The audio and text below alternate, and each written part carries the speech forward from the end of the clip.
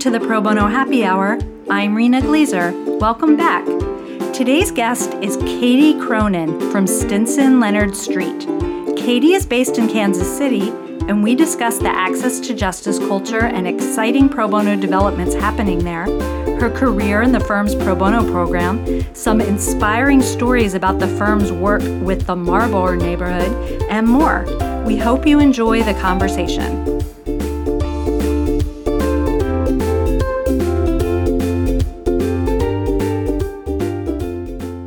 Hi, Katie. Welcome. Thank you so much for joining us today. Hi, Rena. Thank you for having me. Let's jump right in. Tell us about your background, where you grew up, where you went to school. In other words, tell us about you. Okay. Well, I grew up in a couple small towns in northwest Missouri. One of them was very small. I attended undergrad at the University of Missouri-Columbia, where I got a Bachelor of Social Work degree. And then I went to Vanderbilt Law School in Nashville, Tennessee. And I became a lawyer really based on an experience I had in high school. I attended Missouri Girls State, and I ran for Attorney General that week. And I got to hear a speaker who was a very compelling attorney who worked on behalf of abused and neglected kids. And I chose to get my Bachelor in Social Work because I thought it would provide helpful experience in doing similar work. But oddly enough, that's one area of public interest law that I've never really been involved in, but have always been involved in public interest work ever since I graduated from law school. Do you think, even if not in that specific connected way, that your social work background does come into play at all in sort of your legal career?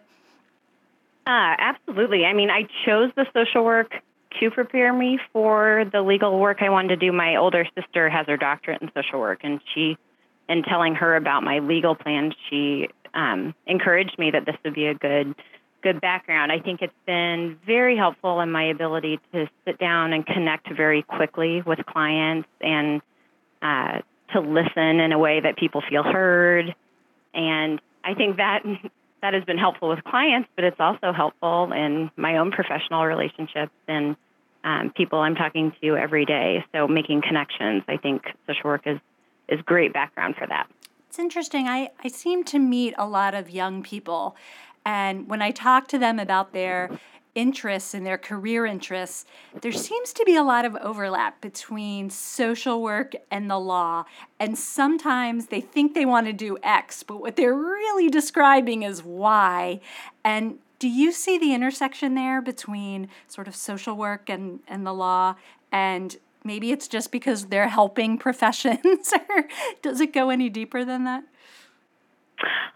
You know, I do think there's a lot of overlap, at least with pro bono work and then legal services work. I think there was sort of an interesting wake-up call for me, I think, in the first year of law school, sort of understanding that there are certain things you can do with the law and certain things you can't. And I think when I became a new attorney, especially too, understanding the boundaries of what the attorney can do and what other professionals working with your client can and should do. And I think throughout my career, I've tried to learn the value of a team and working with. I have a long history in medical legal partnerships, so understanding the value that a broader team wrapped around a client can provide. Yeah, and the power of sort of holistic services. So I think that's a great point. Before we move on, I'm just curious, how did you get from Missouri to Tennessee? Well, I had attended undergrad at Mizzou, which was about 4 hours from home and a nice distance for college, but then I was ready to go a little bit further, I would say. So I attended a law school fair in Chicago and ended up applying to about 10 law schools just across the map. But at that law school fair, I really enjoyed talking to the folks from Vanderbilt. And so I went to their visiting students day and felt right at home. I actually met with a clinical professor who had a social work undergrad, and so obviously there was a strong connection there. I ended up doing research assistance work for her in law school. So it just felt like the right place for me. And that turned out definitely to be the case. Just a great atmosphere at Vanderbilt, very collegial. And while there are a lot of attorneys that go into big law from Vanderbilt and a smaller group that go into public interest, there was a strong culture around public interest. So I was the executive director of the Legal Aid Society there. And it was one of the largest student organizations at the law school, and students were donating parts of their summer salaries so that students spending their summers at public interest organizations could use that as funding, and just a great atmosphere for the work I wanted to do. You mentioned that you've always been interested in public interest, and you just talked about being super involved in that at Vanderbilt. What do you think sparked your passion for access to justice? I'm not really sure. I don't know if it's just my faith background or my family. I mean, I grew up in a small town where, everyone knows everyone else's business to a certain extent, but it's very much a community. My grandmother and grandpa, both of my grandparents and sets of grandparents and my parents were always very civically involved. I mean, always on boards of organizations, very involved in our church, and just always doing that sort of thing. They still do it, and it was just sort of something you did. So I think from a young age, I just saw I had examples of being involved in your community, and that's just something everyone should do. But I did lead, I would say, a fairly sheltered existence as a child. And so then when I went into social work in college and then in law school through my internships and through my professional work, I've obviously been exposed to a lot of things, including human rights abuses and things that sort of broaden my perspective on what other people have to deal with through their childhood. So, I would just love to see every kid have a childhood that was, safe. You have a place to live and food to eat. So just sort of want those basic things for everyone. Do you want to give a shout out to your hometown? I'm sure there are a lot of listeners. Absolutely. Maryville, Missouri, with a short stint in Grant City, Missouri. There we go. Woohoo. Love the hometown. Go Spoof Hounds. Yep. So how did you get to Stinson Leonard Street? So I spent 7 years in legal services. I ended up doing the domestic violence clinic at Vanderbilt. We sort of got placed into a clinic. So I'd wanted to do the child abuse and neglect clinic, but got placed in the domestic violence clinic. But it was a great fit. I had a wonderful clinical professor and great experience there. So I applied for a position in the domestic unit at the Legal Assistance Foundation in Metropolitan Chicago. And that really was my first pro bono role because it was through the AmeriCorps Pro Bono Legal Fellows program. And so I was doing legal work, but part of my job was to recruit local law students to volunteer with the organization and the work that we were doing there. So sort of started that pro bono work at an early stage in my professional career. But after about a year, I sort of felt like Chicago was slightly too big for me, so I wanted a city more the size of Nashville or Kansas City. And so I moved back and I took a position at Legal Aid, directing a program that helped children and women get on public benefits and get different treatments while they were on public benefits. And a couple years after I had been there, the agency was approached by a physician from the local children's hospital. He'd been a resident at Boston Medical Center and been exposed to the medical legal partnership model. And he wanted to see if we could recreate something like that here in Kansas City. So I was running this public benefits unit, working with children and pregnant women. So I sort of remember marching up to my deputy director's office at the time and saying, I want that project. And so sort of dove in and learned everything I could about medical legal partnership at the time. The model was still fairly young at that point, and just learned a lot through those first few years about how to make a medical legal partnership work, but immediately sort of saw the benefits of interprofessional relationships and how that could bolster the work that we were doing at Legal Aid. And so after a few years of doing that at Legal Aid, I was contacted by the University of Kansas School of Law, a health law professor, because they started a medical legal partnership clinic there. And so I got involved as an adjunct professor and then later took that on as a full-time role as their clinical director at their clinic. So I was there for about 3 years, and it was a wonderful position, but it was a big position. I was sort of professor and supervising attorney and handling all the grant writing.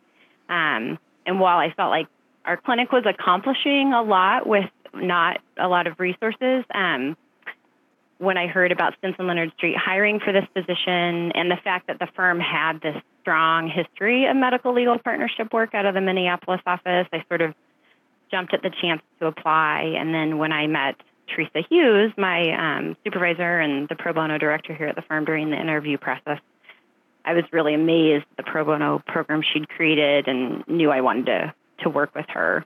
That's amazing. And Teresa, former guest on our podcast. So what have been the biggest either surprises or challenges in transitioning from working, in the public interest at a law school to a major law firm?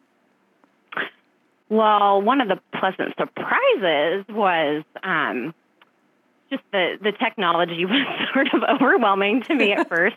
So I guess at first it was a challenge, and now I would say it's very much a benefit. So always worked in a nonprofit setting where, you were making your own copies at the one copy machine in the office and wearing a whole lot of hats. So just getting to know the firm's technology infrastructure and cybersecurity infrastructure and all of that, I was amazed and blown away, but bit of a challenge at first, but later something I feel like we've really been able to use to our advantage in the pro bono program and are constantly looking for new ways to do that. We've got an IT group that's really receptive to pro bono and wants to do what they can to help us. So we have ways of tracking our attorneys' pro bono interests so that we can sort of quickly nail down who might be interested in certain types of cases. We've used it to run some pro bono competitions. We use it to keep people informed of where they are on their pro bono hours for the year so that we can encourage participation and things like that. So the technology has been amazing now that I am getting used to it. Yeah, resources are great. Anything else? Yeah. It's just the person power of a law firm. So I'd always worked at these small agencies where you're struggling to fund one single attorney or in an agency, and then your law students are there, but they're only there part of the time, and they're new at the law, and they're learning the law. So it's been just really marvelous to work with these really smart, incredible attorneys. And, there's nothing better than pairing up a client who has faced some, really difficult challenges in their lives, but has a story to tell and legal remedies available to them, and then to be able to place them with this really incredible attorney. Last year, our managing partner took a case and was working with a client, and, you just sort of sit back and marvel at the fact that you get to provide that kind of representation that everyone deserves. Yeah, that's inspiring. That's like an aha moment, right? Like, wow. Just wow. Absolutely. How lucky. Like, by the way, you're talking to our managing attorney. No big deal. Yep. It's amazing. Leadership is amazing. We're going to circle back to the firm soon, but I was hoping you could tell us about the pro bono and access justice culture in Kansas City, just sort of in general in the town. What's going on? What are the most pressing legal needs, and how's the community addressing them? Yeah. Well, I would say that right now it's just a really exciting time to be involved in pro bono here in Kansas City. So I was hired in June of 2015, and about a year later, another firm in town hired a pro bono professional. And there's several other firms in town who are now thinking about a similar role. And a few months after I started, I reached out to the people who were handling pro bono at several of the firms in town, and we've now been meeting quarterly to talk about our roles. This is one of many excellent ideas I've sort of stolen from Teresa. That's something that they do in Minneapolis. They meet monthly. And so right now we're meeting quarterly, and it's just nice to come together and collaborate around things. So if I'm putting together a pro bono CLE, I'll invite the attorneys from the other firms, and then they do the same. So it just leverages all of our time and resources. And then for referrals, like we may get a referral that's not something that we necessarily have the expertise to handle, but I can send it to another firm in town. We had a case recently where we needed a Texas, not just Texas licensed attorney, but an actual attorney in Texas on a pro bono matter that we'd gotten involved in. And we realized once we were in that you needed someone in Texas. So we don't have an office there, but one of my colleagues in town does. So it's just nice to be able to work with that network. And we're talking a lot about some of the bigger legal needs in our community, which probably aren't any different than, it doesn't seem like, than cities across the country as I visit our other offices. But I mean, domestic needs are huge. There's a lot of people who need an attorney in a divorce and custody matter and not enough attorneys to handle it. Housing, court. There really aren't many advice desks here at the courthouse in Kansas City, and we're sort of talking about some efforts to maybe do that and just expand the information people are getting. If it's not full representation, at least some pro se advice. Well, we were lucky enough to visit with you in Kansas City in December, and it was just so energizing to see the sparks and the interest and the resources that were coming together, the collaborations, and it's a really exciting time for the community, and we're excited to see what happens, and where everybody takes this. But it's amazing to see how far we've come, and it's exciting to think about the future. I think so too. And we all sort of attended, I feel like for the first time as a group, the PBI conference in the spring. And so we got a ton of ideas and had our meeting right away after we got back and started, making plans for next steps to sort of take our pro bono efforts to the next level. So it's nice to have those opportunities to convene and hear best practices from throughout the country. Well, we'll stay tuned, and we'll look forward to getting a report down the line and hear about what's going on. So let's go back to you and talking about your role at the firm. How do you spend your time? Well, I think I spend a lot of time just, placing cases. So all along the continuum, from meeting with community partners and forming relationships that will result in referrals to us. Our legal aid organization here in town is obviously where we get a lot of referrals, but there are other organizations in town and regionally and nationally that I'm meeting with in person or over the phone. And then I help people sort of get their matters open and get things taken care of on the front end if an MOU or a co-counsel agreement is required. I connect our attorneys to technical assistance a lot. So that's where it's been really helpful that I spend all that time at Legal Aid, because someone will have a question and I can be like, you need to talk to so-and-so at Legal Aid because they're the expert on that.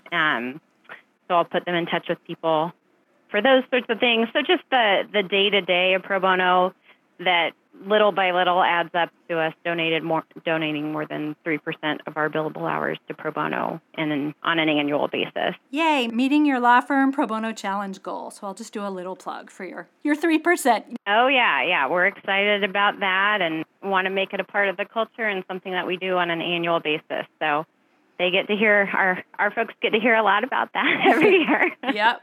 And luckily, we're lucky that, that's a huge... that our firm leadership that's a source of pride, and they're the one delivering that message as well. Yeah, it's essential to have leadership support. So are there things that you wish you could do if only you had more time? Oh, of course. Yeah, I mean, if I could have anything, it would be more time to accomplish everything we want to do, because all those tasks that I just mentioned take a lot of time. But I think Teresa is great, even though she's been doing this for 15 years, about let's think about innovative new programs that we can do and new initiatives that we can take on. And I love sort of exercising that creative part of my brain and figuring out new ways to tackle old problems and to get more of our attorneys involved. And so more time would be helpful. Yeah. But I love that about the two of you, that, the firm has such a deep and strong commitment to pro bono, but you're not just resting on your laurels, right? You're kind of constantly looking, as you said, for new answers to old problems and new answers to new problems and ways to shake things up because we're not there. We don't have a perfect justice system, so there's always more to do, and I think that's inspiring. What else motivates and inspires you? Well, I mean, I would say our attorneys are inspiring to me. I mean, my job would be no fun if every time I was asking an attorney, will you take this, I was being told no. And luckily it almost never happens. And if it happens, it's usually like, I'm going into trial next week. Can you contact me in 3 weeks? So it's not a no, it's just a not yet. And so I think it's inspiring that just the openness people have to doing pro bono, and it's sort of a testament to the value of these types of positions that people want to do pro bono. I just feel like there's so many demands on our attorneys and paralegals' time that if we can be there to sort of set the case in their lap based on the interest that they've told us that they have, we're much more likely to see the matters accepted and the clients get the services that they need. What do you enjoy most about your job? So, I mean, the day-to-day stuff is great too and getting the cases placed, but I do enjoy that sort of creative piece and coming up with new initiatives. I enjoy working with my colleagues here in town, the other pro bono professionals as well. So I love doing stuff like weird stuff like PowerPoints. I love bragging on our attorneys and making sure they're aware of the amazing work that so many of them are doing on an annual basis. So we try to put together a couple PowerPoints a year to feature the different work that they're doing. And it's a nice moment when you put that together to sit back and see what they're accomplishing every single year, year after year. We have to cut slides. It's not a matter of coming up with enough content. So I like that kind of stuff. We do newsletters and intranet banners to sort of feature different things, and I enjoy that. And then some of the geeky tech stuff has surprised me how much I've enjoyed that, sort of working with the IT department to figure out ways to make the pro bono process just as seamless as the billable process is as well. Other than time, what do you see as your biggest challenges?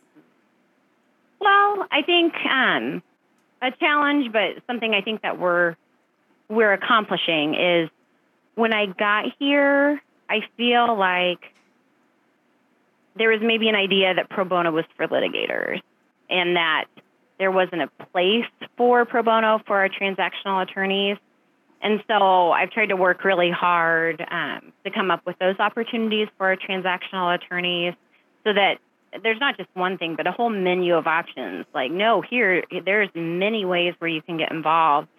And I think that's great because I don't think it was coming from a place of the transactional attorneys not wanting to do pro bono, but just more, going to court with someone is not necessarily for me, but I want to do something. So it's been really rewarding to see that light bulb come on and get those opportunities to our transactional attorneys so that, we have this broad-based participation in pro bono across the firm. It's definitely not just our litigators. That's a great point, and I think it ties nicely into what we were talking about earlier, that your folks have the will. You don't have to sell them, on the value of pro bono. You just have to provide them with the on-ramps, that fit into their practice and their lives and their interests and their skill sets and the rhythms that they're going through. And so I think that being an effective facilitator, in addition to being a cheerleader and a coach and an organizer and all of that, is just another awesome hat that you get to wear as you multitask constantly. Exactly. Could you tell us about the firm's partnership with Marlboro, which is a neighborhood in Kansas City, for people who may not know? I would love to. Marlboro is one of my favorite topics because I'm so proud of the work that we've done there, and I just think it's really innovative. So way back in 2009, an attorney at the firm, Steve Chen, worked with Legal Aid to form a new partnership with an entire neighborhood, Marlboro neighborhood. And we started by helping their neighborhood association get 501c3 status, and then just figuring out what are the neighborhood's needs? So rather than an individual client, although we do now do work for individuals who live in the neighborhood, pro bono work, a lot of our work is really for the organization, and we want the organization to feel like we're sort of their general counsel.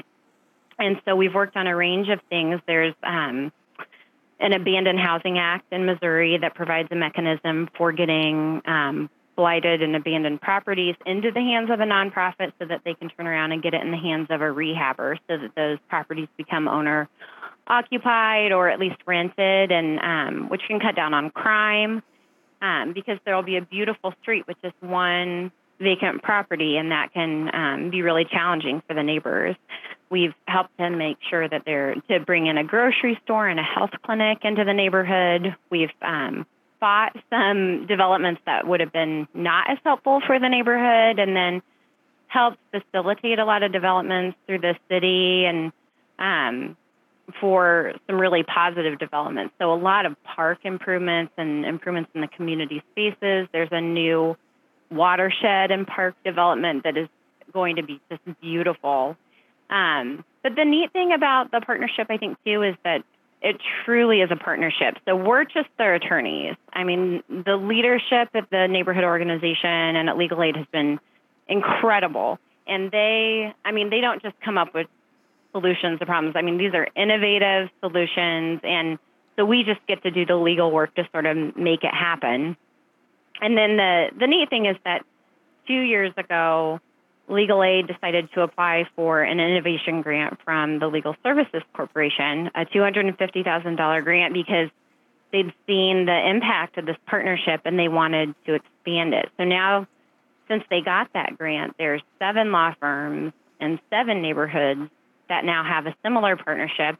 And we come together for roundtables to discuss the things we're working on and best practices and things like that. So I just feel like it's making a sort of noticeable impact. And and just sort of one quick story on this.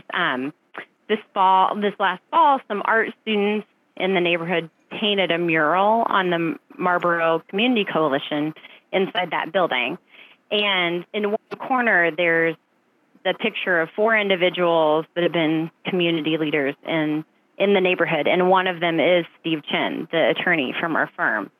So I love that. Earlier this summer, I took our summer associates with the president of the neighborhood association. We went on a tour of the neighborhood and stopped by the community coalition so that they can see that picture and sort of have something to aspire to, because I think it's just so much better than a fancy award. I mean, he was painted into the wall of their community center because that's how much they view him and our law firm as a partner. We're not coming in and telling them what to do with their neighborhood. I mean, we're just trying to facilitate their own dreams for their neighborhood. It's amazing, right? From pro bono lawyer to subject of a mural. That's right. Amazing. Just for a little bit of context, why this neighborhood? Why did he select it? What's it like? What were its challenges? Why? Yeah, and that's the interesting thing, is that Marlboro today looks very different, I think, than Marlboro 10 years ago in terms of, I know that many of the parks and public development has only happened within the last few years. So I think, I'm not sure how they chose that neighborhood at the time, although I wouldn't be surprised if it had to do with the strong leadership that they had.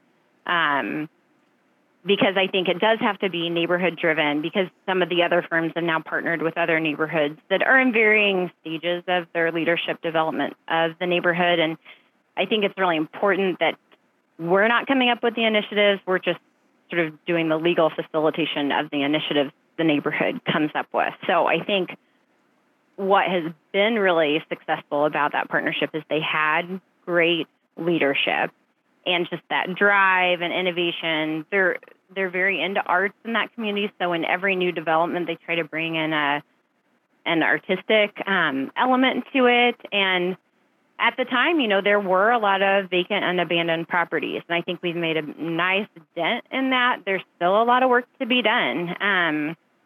There were some commercial properties that were more vacant properties where some unsavory things were happening as well. One of those has come down with this new watershed and park development, though. So I think those things take some time. I think it speaks to the fact that, if you're always rushing to the next new initiative, you might lose out on some opportunities. I mean, we've been with this neighborhood coming up on a decade.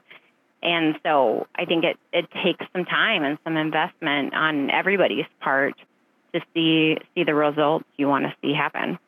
That's a great point, that there's real upsides in going deep, and creating a long-standing, lasting relationship. You can't just do these things in a flash. And so I think so. And I mean, we have our Dinard Legal Clinic in Minneapolis, and that's a 25-year partnership. Yep. So I think that's sort of the culture of our firm. We're, like I said, Teresa and I are always looking for innovative new projects for us to take on, but at the same time, we stand by our commitments and recognize the value in an individual case just as much as an impact case. So whether it's an individual or whether it's an impact matter, could you share some examples of pro bono matters that have been particularly meaningful to you, whether you worked on them or whether, other attorneys worked on them and you were sort of adjacent, but they spoke to you for whatever reason? Why don't you tell us some stories? Well, in addition to medical legal partnership, which is one of my favorite models, and I love that work due to its upstream and sort of preventive nature, I've done a lot of work with human trafficking survivors and am involved in that, the community of anti-trafficking advocates here in town. That started during my time at KU, and we helped to get the the hospital where my medical legal partnership clinic was placed, to get the emergency department staff screening for human trafficking and looking for those issues, because I learned through my screening of domestic violence survivors, because I was being called in on those cases, to start asking those questions, and I was getting positive responses a lot, that people who weren't mentioning human trafficking as part of their victimization, that was something that was happening. So when I came to the firm, I'd been participating for a few years in the U.S. Attorney's Human Trafficking Work Group, and so definitely wanted to see if there would be a place here at the firm for us to expand resources, because it's just an area where it's sort of yet again an area where there is a massive need for good legal counsel on so many different legal issues, and I think the attorneys are just more than happy to jump in on those cases, but sort of making that connection. And so luckily, even I was a little worried when I moved to the firm if I'd still get those calls, but people were still reaching out to me to see if we could get some legal representation for some survivors. And we've taken on several of those cases, so T visa applications, and then helping people adjust status, and then on both the labor and sex trafficking side, name change petitions so that people can avoid their traffickers. And it's been really neat to see how the attorneys are so willing to really go out on a limb and get the training they need so that they can help these clients. And then obviously those clients are incredibly motivating, because the things that they've had to live through, it's just sort of an honor, I feel like, to be on their journey with them for a while, to help clear up some of the legal issues that have impacted their lives. And it's usually not just one thing. You start talking to a client and there's another thing and another thing. So I have tried to warn our attorneys of that. I brought in some people, in addition to the legal training, to talk about trauma-informed representation, so that you can understand sort of how people are unpacking trauma while they're working with you as a client, and how that might be different than the billable clients, and their ability to communicate their stories on a billable matter might be different than for a client who's experienced trauma. Yeah, and I think it affects you and the pro bono lawyers too, hearing just these horrible stories of profound suffering can be very hard to process, but people are so resilient that it is amazing and inspiring at the same time. Yeah. It is. And I find locally in our state laws and then federally, there has been a lot of work done to create remedies and really neat possibilities in the law. I kind of geek out about that too, when there's cool opportunities in the law to help survivors of human trafficking, but they may not know that those exist. And Sure. It takes sort of a skilled attorney to spend some time with the survivor to hear their story and pair that up with those remedies. And so making sure that those don't just exist in the books, but they exist in reality as well. Yeah, it's really a great example of using our legal skills and the legal system to help the intended beneficiary of the system who couldn't do it on their own.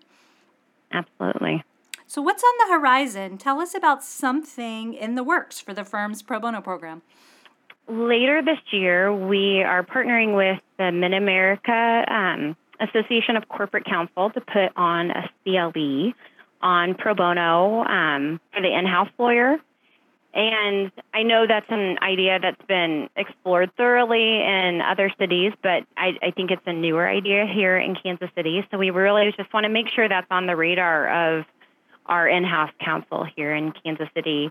And that will actually, that's a regional group. So it'll be broadcast to our Jefferson City office and our Wichita, Kansas office and our Omaha, Nebraska office as well, and the in-house counsel that attend that event. But been talking with you guys about having someone speak from the Pro Bono Institute about that. We're going to talk a little bit about the ethics of doing pro bono, and then just provide some examples of pro bono that's being done.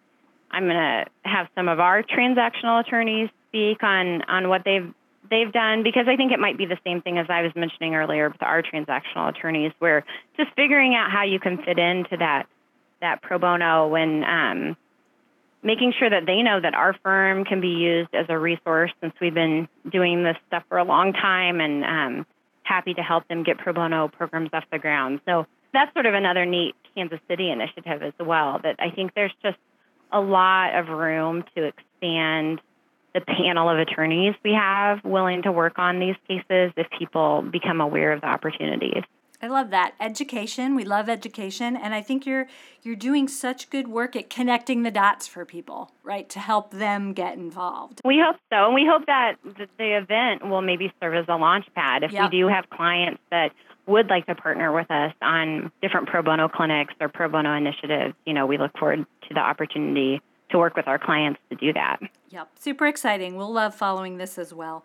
If you had a magic wand, what would you change about pro bono or access to justice?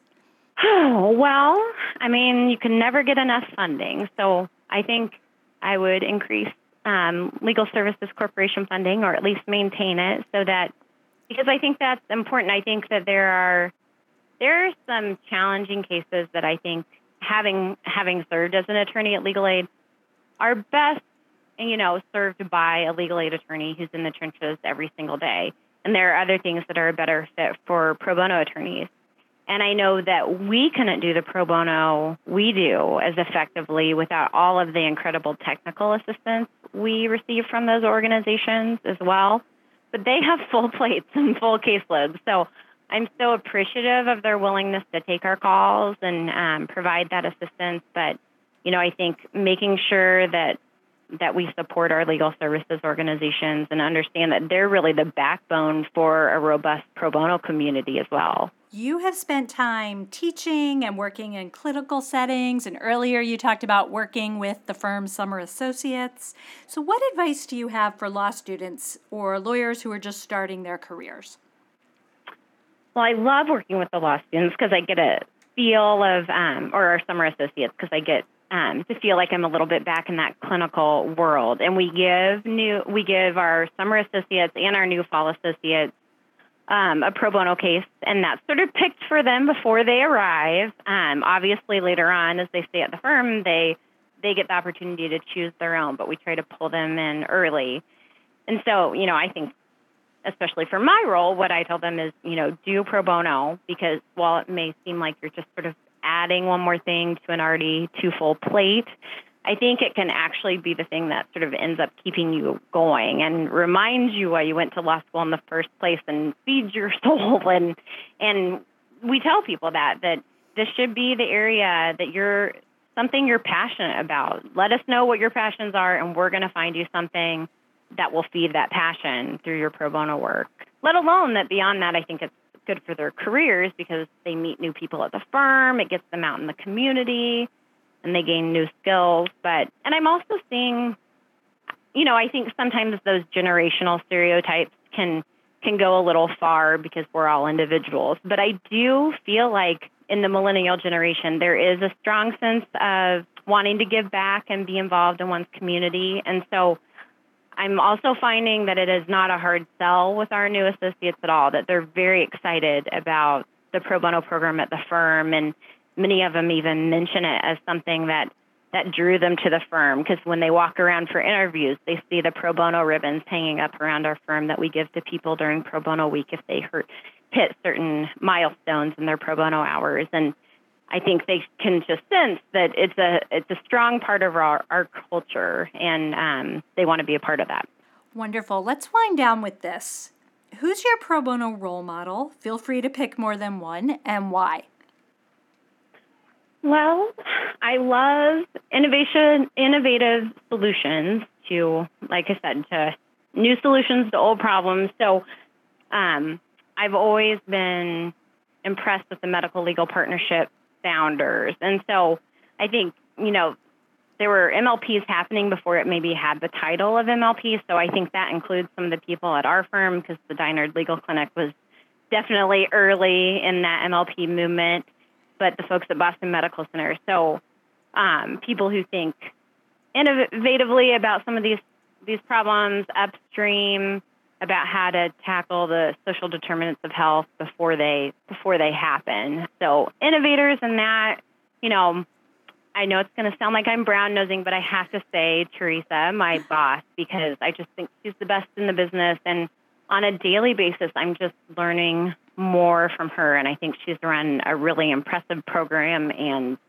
as I go to national conferences and learn more about what other people are doing, it reminds me of how much she's accomplished here at our firm. So she's certainly a role model for me, and I feel lucky to have her as someone I can check in with so regularly.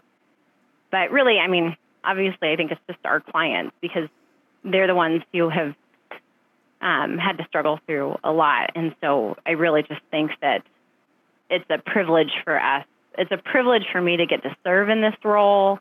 It's a privilege to be able to help people, have access to justice, which is something that we should all have. What a marvelous note to end on. Katie, thank you so much for talking with me today. It's been a pleasure and very inspiring. Thank you, Rena. I appreciate you having me.